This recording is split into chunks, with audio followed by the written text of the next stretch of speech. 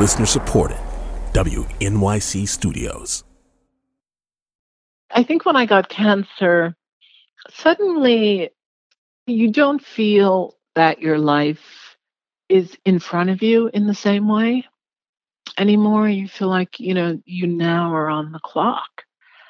And, the fantasy is that you could do it a different way, experience something else.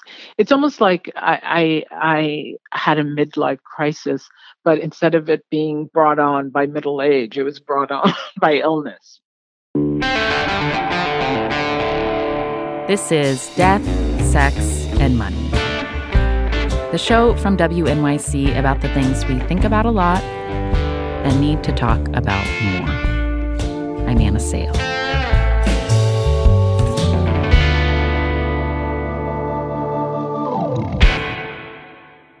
Claudia Rankine does not flinch from direct conversations, in her personal life and in her poems and writing.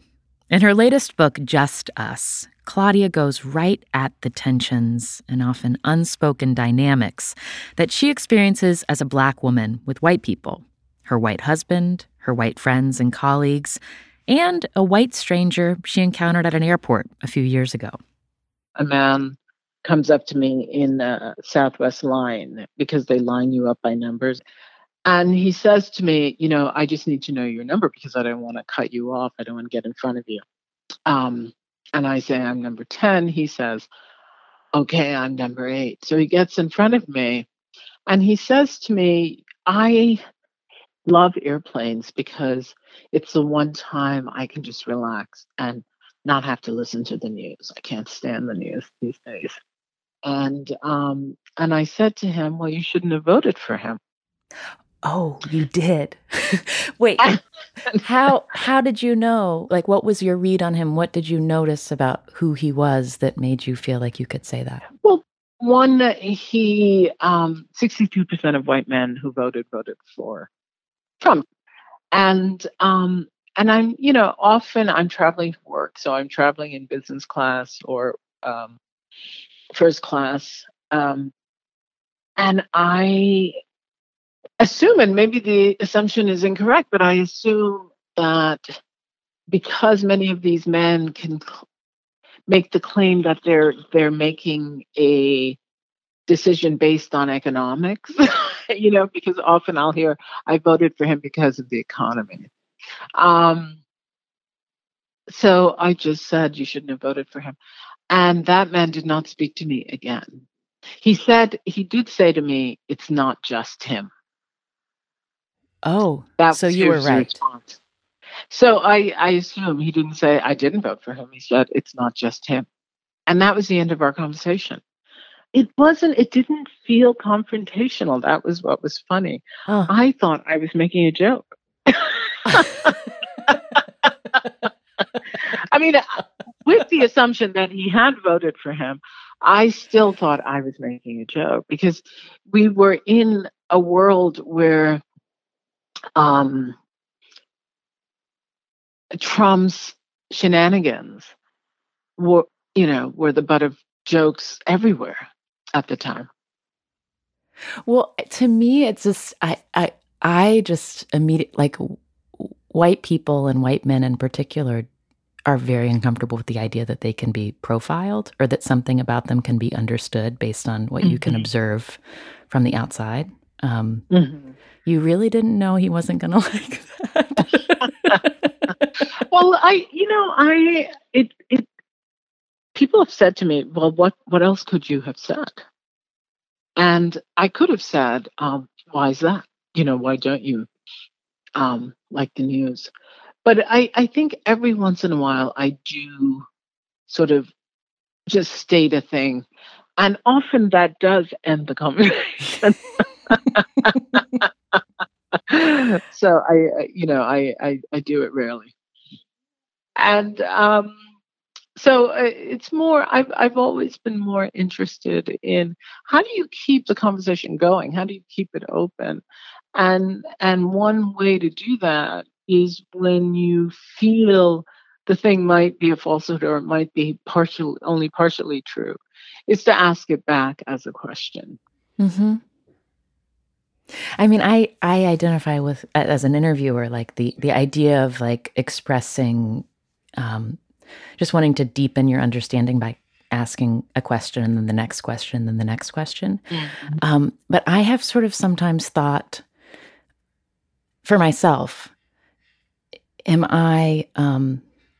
does it give me a bit of a pass to not stand for something if I'm just like, oh, and interesting that you think that. What about that? Like, do you know what I mean? Like the mode of conversation as a way of just like investigating, but not ever forcing myself to come down in a way that might alienate the person I'm talking to.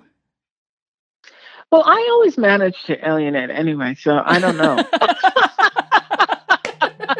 So I think you must be better at it than me. But because I think the questions, when I am asking them, they still are on the road somewhere. Mm-hmm. I am asking from the position of curiosity based on things that I already know, or based on what I suspect might be an erasure.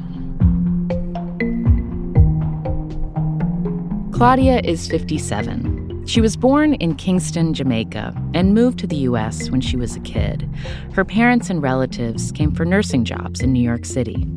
I don't have many memories of growing up in Jamaica. I have a single memory, which is going to school with my cousin and her explaining to me that most people have to go to school. So maybe there was some reluctance about going to school. I don't know.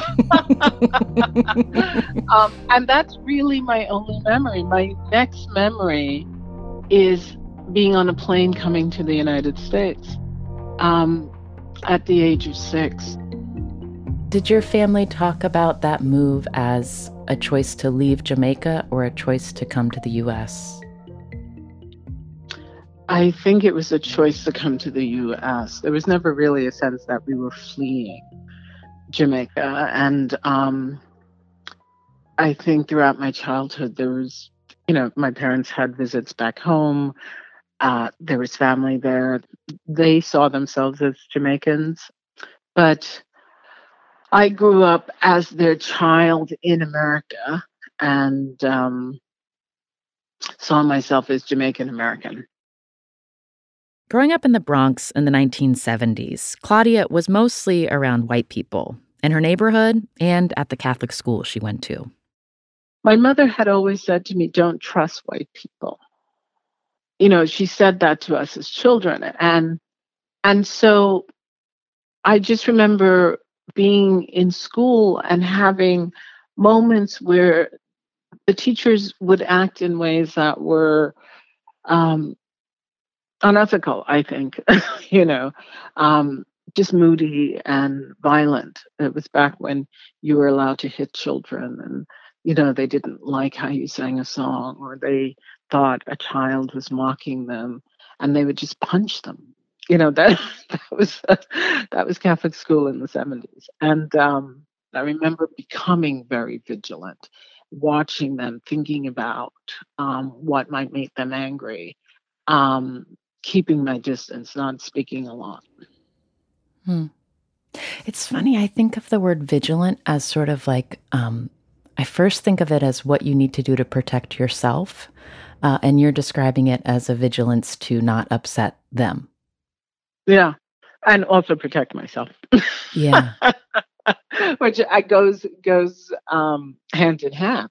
Yeah. When someone's mood might alter your ability to move. When your mom said don't trust white people, in what context would she say that? It's hard to remember the context. I remember her saying it. I know she was not very open to us going to other people's homes, for example. We were the only Black family on our street. And we had moments where I think my brother leaned against somebody's car And the person came out and yelled at him, told him to get off the car, get away from his car. And, we were just talking, so it was a thing to lean against. Mm-hmm. And racial epithets were used. And I can't remember if it was more than words that happened in that occasion. And some white people actually taking up for him or coming over and saying, this is outrageous. This, Yeah. So I don't know how far it went, but I think she was always weary that there was going to be some kind of incident. And so she tended to keep to herself. Do you have a sense of how old your brother was and how old you were when that happened? I think probably could have been like 10 and 15. You're a 10-year-old girl. He's a 15-year-old boy. Right. And you say you were the only Black family on your block. Who were the rest of the families? I would say everyone was white, maybe of Italian descent or Jewish descent. There was one family from Puerto Rico. I think we became the Jamaican family when we visited other Jamaicans. My cousins lived in Brooklyn. And perhaps one Sunday a month we would go to their house in Brooklyn, and they were Jamaican, and then the world was Jamaica. The food, the culture, the music. But I think on that street, we were the Black family, yeah. Claudia went to Williams College in Massachusetts, where she graduated in 1986 and came back to New York for an MFA in poetry at Columbia. One of her first jobs out of grad school was teaching at Case Western Reserve University in Cleveland, which was where she met her husband, John, a photographer and filmmaker. It was the mid-90s, and while their conversations were lively and deeply intellectual, Claudia did not expect that they'd get married. What impressed me about him at the time was he was very involved in social justice issues. And I had not had much involvement in that. I had opinions, but not actual involvement.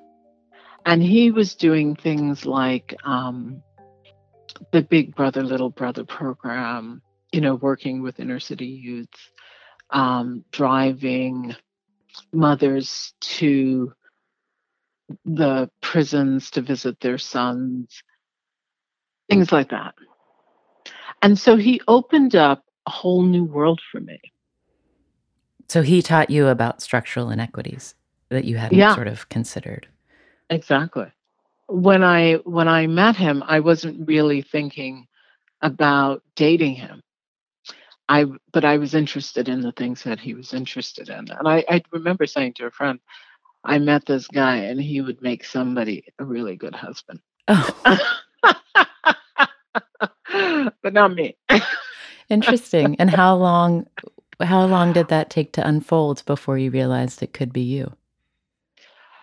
Probably a couple of years, about 2 years. When you think back on sort of those conversations that you were having about when you're getting to know each other, about the ways in which to engage with social justice, do you think back and did you have a language to talk about whiteness with him? I think we talked more about social injustice as a structural dynamic, but I don't think we were talking specifically about whiteness, though we did have interactions with the police where we would be driving somewhere and the police would pull him over and he would say, I never used to get pulled over. It must be you. And it was me, the police would ask him questions like, how do you know her? Wow. And things like that. So you all were trying to have sort of an intellectual conversation about structures and then moving around in the world. How personal this is sort of foisted on you all. Yeah. And those were moments that were kind of interesting because they were both they were tense moments in that one is rage filled in a way, but then they were also moments of levity because we knew how to read the moment, you know? You're both tense and making jokes. But clearly I'm talking about things that have happened years ago, and I still can feel my body getting tense. You know, Yeah. um, so it. So I think recognition of what it meant for him to be a white male, for me to be a Black woman, was always in discussion, even if it wasn't the point of the discussion, if that makes sense. Mm-hmm. And it sounds like with the levity that it became when you were able to pull away and leave the police officers behind, and you could look at each other and comment on the absurdity of it. Like, even though it was an encounter that underscored your difference, you were allied in your read on what had happened. Mm-hmm. Exactly. And I think the intimacy came from a recognition of the same reality. Uh-huh. What has there been an argument where you say something like, you're being a white guy right now? Or what you're saying is so clearly because you're a white guy? Like, does it come up in moments of tension between you two? Well, we've had situations where, you know, I might say, you're only doing that because you're a white guy, and he'll say, well, you do the same thing. And I say, I might do the same thing, but I don't have the same reception. You know. Coming up, another challenge in Claudia and John's marriage, a cancer diagnosis. I think my initial reaction to the cancer diagnosis and the treatment was to want to flee him, to just change up things. So at that point, I said to my husband, you know, maybe we've been together for 25 years. Maybe we could just split and do different things.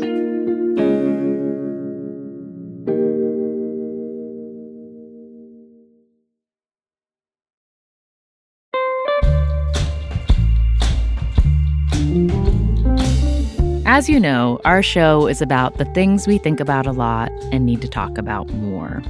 In my upcoming book, Let's Talk About Hard Things, I focus on 5 big topics of conversations that can be tough: death, sex, money, family, and identity.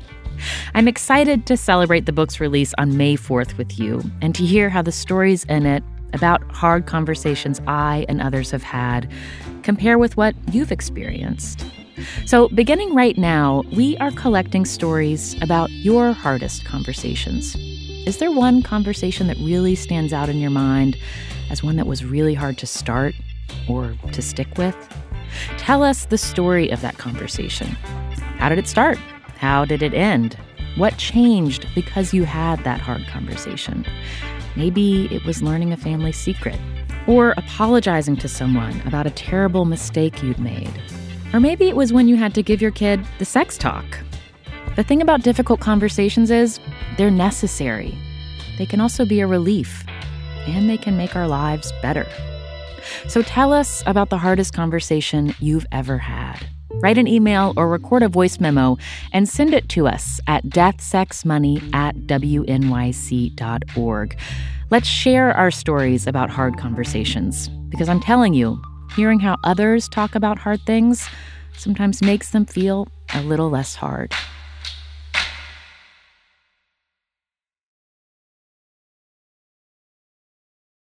This is Death, Sex, and Money from WNYC. I'm Anna Sale. Claudia Rankine went through breast cancer treatment when she was in her early 50s, and she said it made her reevaluate a lot, including her relationship with her husband. They have a daughter and had been together for more than 2 decades. They decided to see a couples counselor. She asked both of us a question: what was the worst thing the other person had said to us? And I was surprised when he said that the worst thing I had said was that because he was a white guy in America, in his 50s and pretty good looking, he could just get another wife, like this is the Handmaid's Tale. And that's when she said what she said, which was, the fact of the matter isn't the emotion of the matter. So, but what, and obviously she made a lot of sense, and it was a thing to get through. But I was always surprised that that was the worst thing I could have said to him, that he's a white guy in America. Why did that surprise you? Like, when he said that, can you tell me what was surprising to you that was so hurtful to him?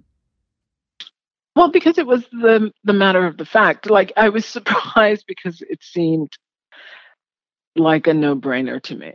I mean, that's just true. And we were surrounded by friends who had gotten divorced and remarried, mostly the men, while the women were still single. You think you're saying something like the sky is blue when you said that? Exactly. Uh-huh. And how did he hear it? Well, I think it was one of the few times where his race was part of the equation of the dynamic. But I do think that being named white is still hurtful to white people, and I guess I really don't understand why, because they are white, and he is a man. Maybe if I had said as a man, but I think it was the white man, the reduction of him to that was what hurt him. Yeah.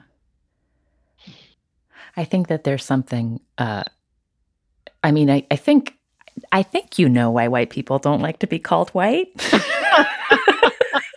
I can tell you why. But, to me, it's like, to be called a white woman as opposed to a woman, to me, I hear it as like an observation of my willful participation in something that I want to pretend that I'm not participating in. Exactly, but it's the pretend that I object to, in a way. I feel like there are these realities, in the same way that being a Black woman is my position in this society, and it comes with many things, not all of them bad and not all of them good. Mm-hmm. I don't have a choice to lose it, and I guess white people do have a choice to lose the modifier white, and be in the world as just people. And if that's the objective, that's what they have been told they own. They have the ownership of the category of people. Yeah. I think pretend, when you say like that they have that choice, obviously I don't have a choice about how I move through the world. Yeah. I move through the world as a white woman, but to have that named is uncomfortable. Do you regret saying it because it hurt him, or do you think it was a true thing that was okay to say? I think at the time I said the things I needed to say. Would I say it now? No. but I'm also not in the same space psychologically Mm-hmm. that I was in then. I think it allowed us to have some conversations we wouldn't have had otherwise. Mm-hmm. It's an interesting thing because I think that moment in our marriage, as difficult as it was, ended up changing our trajectory since then. So if I hadn't had my little meltdown, Oh, don't say it like that's interesting. You're diminishing it. All right, so I won't say that. But if we hadn't had that moment of confrontation, I think we wouldn't have been able to get to other levels of intimacy and communication and understanding about where we were in our lives Mm-hmm. and what we needed from each other. And in many ways, I feel like we have a more grown-up marriage now than we did before then. And suddenly a lot of things were laid bare, including the possibility of loss and death and the finality of that remains present in our marriage now. I mean, once you enter into the world of cancer, there's a way in which you never leave it. Mm-hmm. Why did you end up staying in the marriage? It wasn't ever really a real desire. It was a reaction. It was a reaction to feeling at an end. But then it wasn't an end. I think that's why they tell you don't make decisions when you have major life traumas. Yeah. You decided to move across the country and stay in the marriage. Exactly. Something had to move, so we moved. If it's not too personal, how is your health now? Hopefully fine. Knock on wood. I feel very lucky. While in treatment, Claudia was working on what became her book, Citizen. Over the next few years, she won a MacArthur Genius Grant and took a professor position at Yale. Her career was taking off. But she also told me that having the time to write and slow down while in treatment allowed her to reconsider what she wanted to do with her life. I think in part because of the cancer, I was willing to make decisions I might not have made before. Up until then, the world is just asking you to do X and do Y, and you do it. But if somebody calls you up and you're like, I'm in chemo, they're like, okay, take it, bye. you do you, and even as a mom, my husband took over taking care of our daughter, and so I really had a period of about a year where I worked on the book and had treatment and took the dog for a walk. That became my time, and I hadn't had that, I think, ever, in fact. When you say there are some choices I made because of cancer, what do you think of? What did you decide to do that you might have avoided or not been willing to do before? I haven't been in any kind of cancer groups with other people with cancer, but so I don't know how typical this is, but I really had a moment where I just felt like, well, it all could be gone tomorrow. So what am I holding on to? It should matter what I do and say and how I live. It should matter to me. So that's what I started doing. I started just saying what I wanted to say and doing what I wanted to do. And it's created a kind of its own precarity. I get all kinds of death threats and accolades, both on both ends. Have you felt the cost of saying what you want to say in more intimate relationships? I presume the death threats are from people you don't know. I've lost some friends, but I feel like my close group of friends have become closer. And I think we've all I don't want to say that I gave people license to do anything, but I feel as if in doing that, it has allowed others to do the same. I just feel like my conversations with my friends have gotten deeper, and less is left out. Oh, that's interesting. Yeah, I mean, people are sort of willing to go there with me and are willing to share things that somehow we hadn't shared or talked about before. Especially, and it's not just in black situations, but also my friends who are black women friends of mine, Latinx friends of mine. There's a way in which we're all more willing to just put it on the table. And so it's also the sign of the times, though. I think my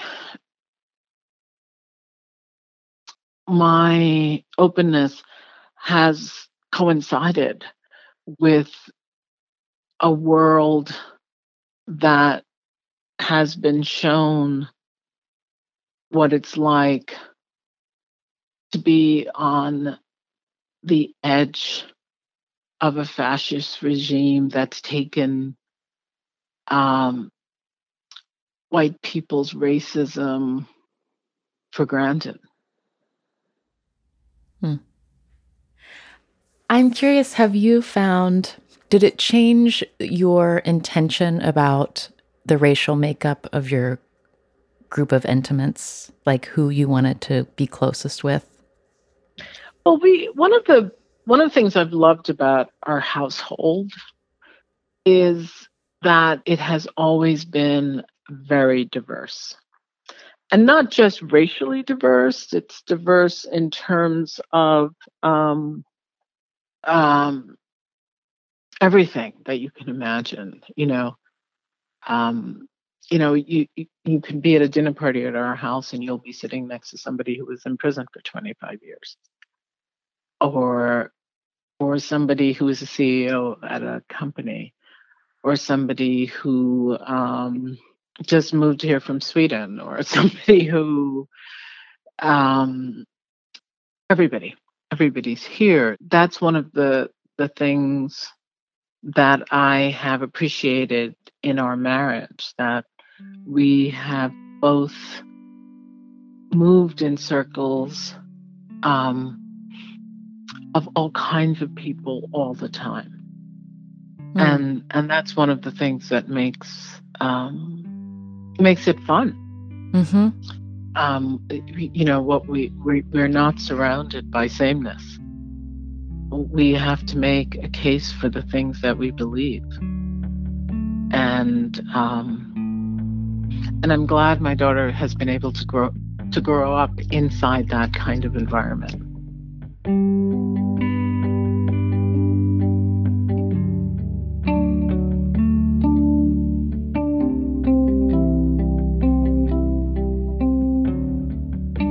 You have just finished this project where you're having a series of conversations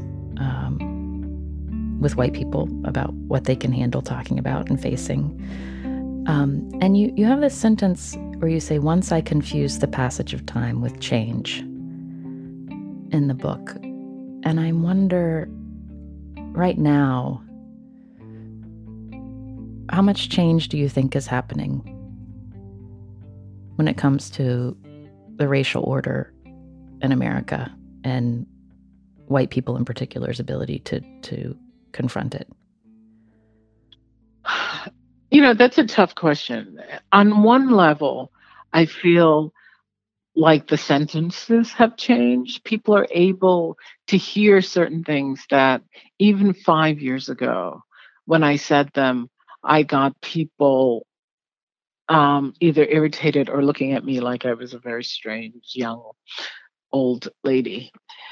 And now I feel like I've joined a chorus of people talking about these things and talking about them very publicly. Whether or not those new sentences in our discourse will play themselves out in systemic change, real change, I don't know.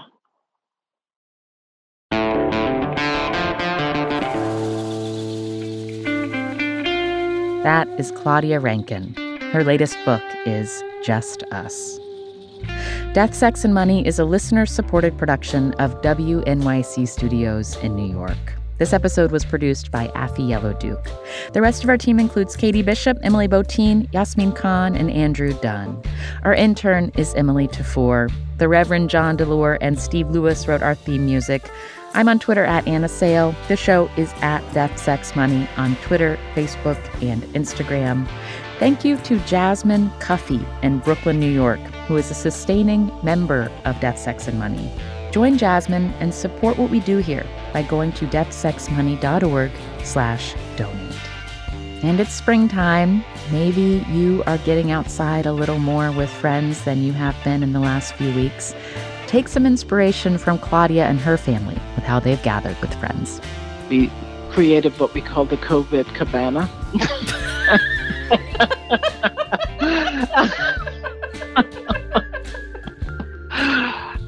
We had this 10-foot table in the basement, and we put it outside. And one night a week, we have friends over, and they sit on the other side, and then we order in so that nobody's touching anything. Who came up with COVID cabana? We did. You did. I'm trying to let you take credit. You are the world-renowned wordsmith. No, it could have been my husband. My husband's very good at puns and things like that. I'm Anna Sale, and this is Death, Sex, and Money from WNYC.